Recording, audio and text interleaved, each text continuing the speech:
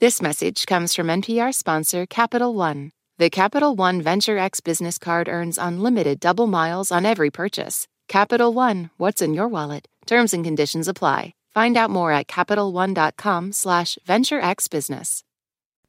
Live from NPR News in Washington, I'm Janine Herbst.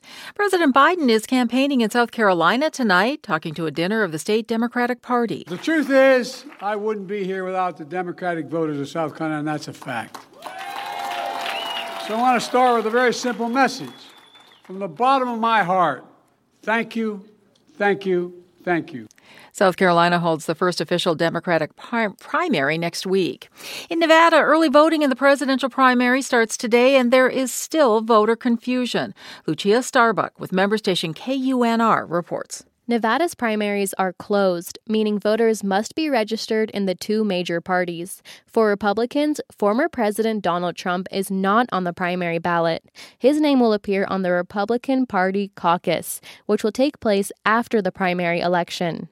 Rural Fallon resident Sue Catlin says she got information for the first time about the caucus while voting in person at the primary.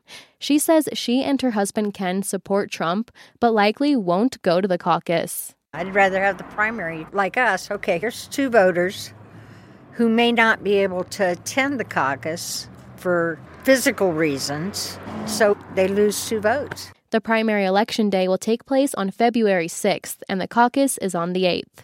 For NPR News, I'm Lucia Starbuck. The largest remaining hospital in the Gaza Strip is on the verge of collapse as fighting intensifies between Israel and Hamas in southern Gaza. Doctors Without Borders, also known as MSF, says that there's nowhere left for many patients to go. NPR's Hadil El-Sachi has more.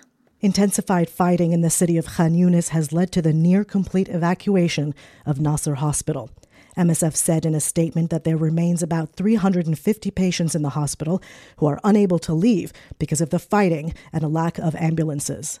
The organization said that the hospital is now unable to provide critical medical services and that there are few options for those needing care to go. The Israeli army said on Tuesday that it had encircled Khan Yunis, Gaza's second largest city, and was battling Hamas fighters. It ordered an evacuation of people in certain neighborhoods, including the hospital. MSF said most patients and hospital staff fled during that evacuation order.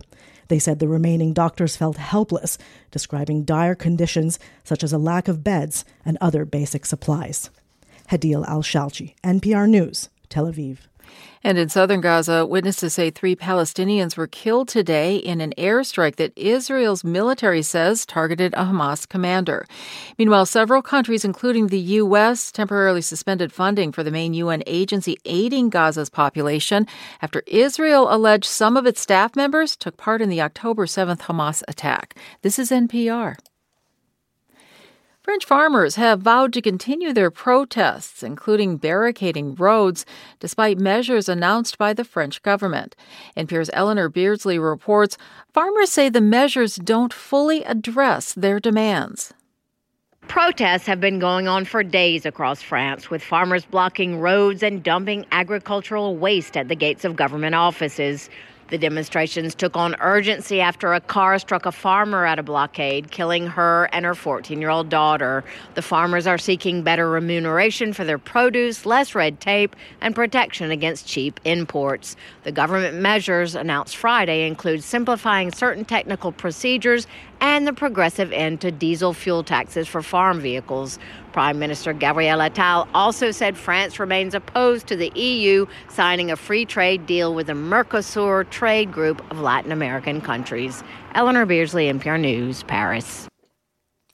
A group of survivors of Nazi death camps marked the 79th anniversary of the liberation of the Auschwitz-Birkenau camp during World War II in a modest ceremony in southern Poland.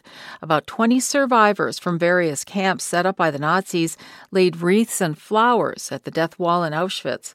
They're marking International Holocaust Remembrance Day, which memorializes about 1.1 million camp victims, most of whom were Jews.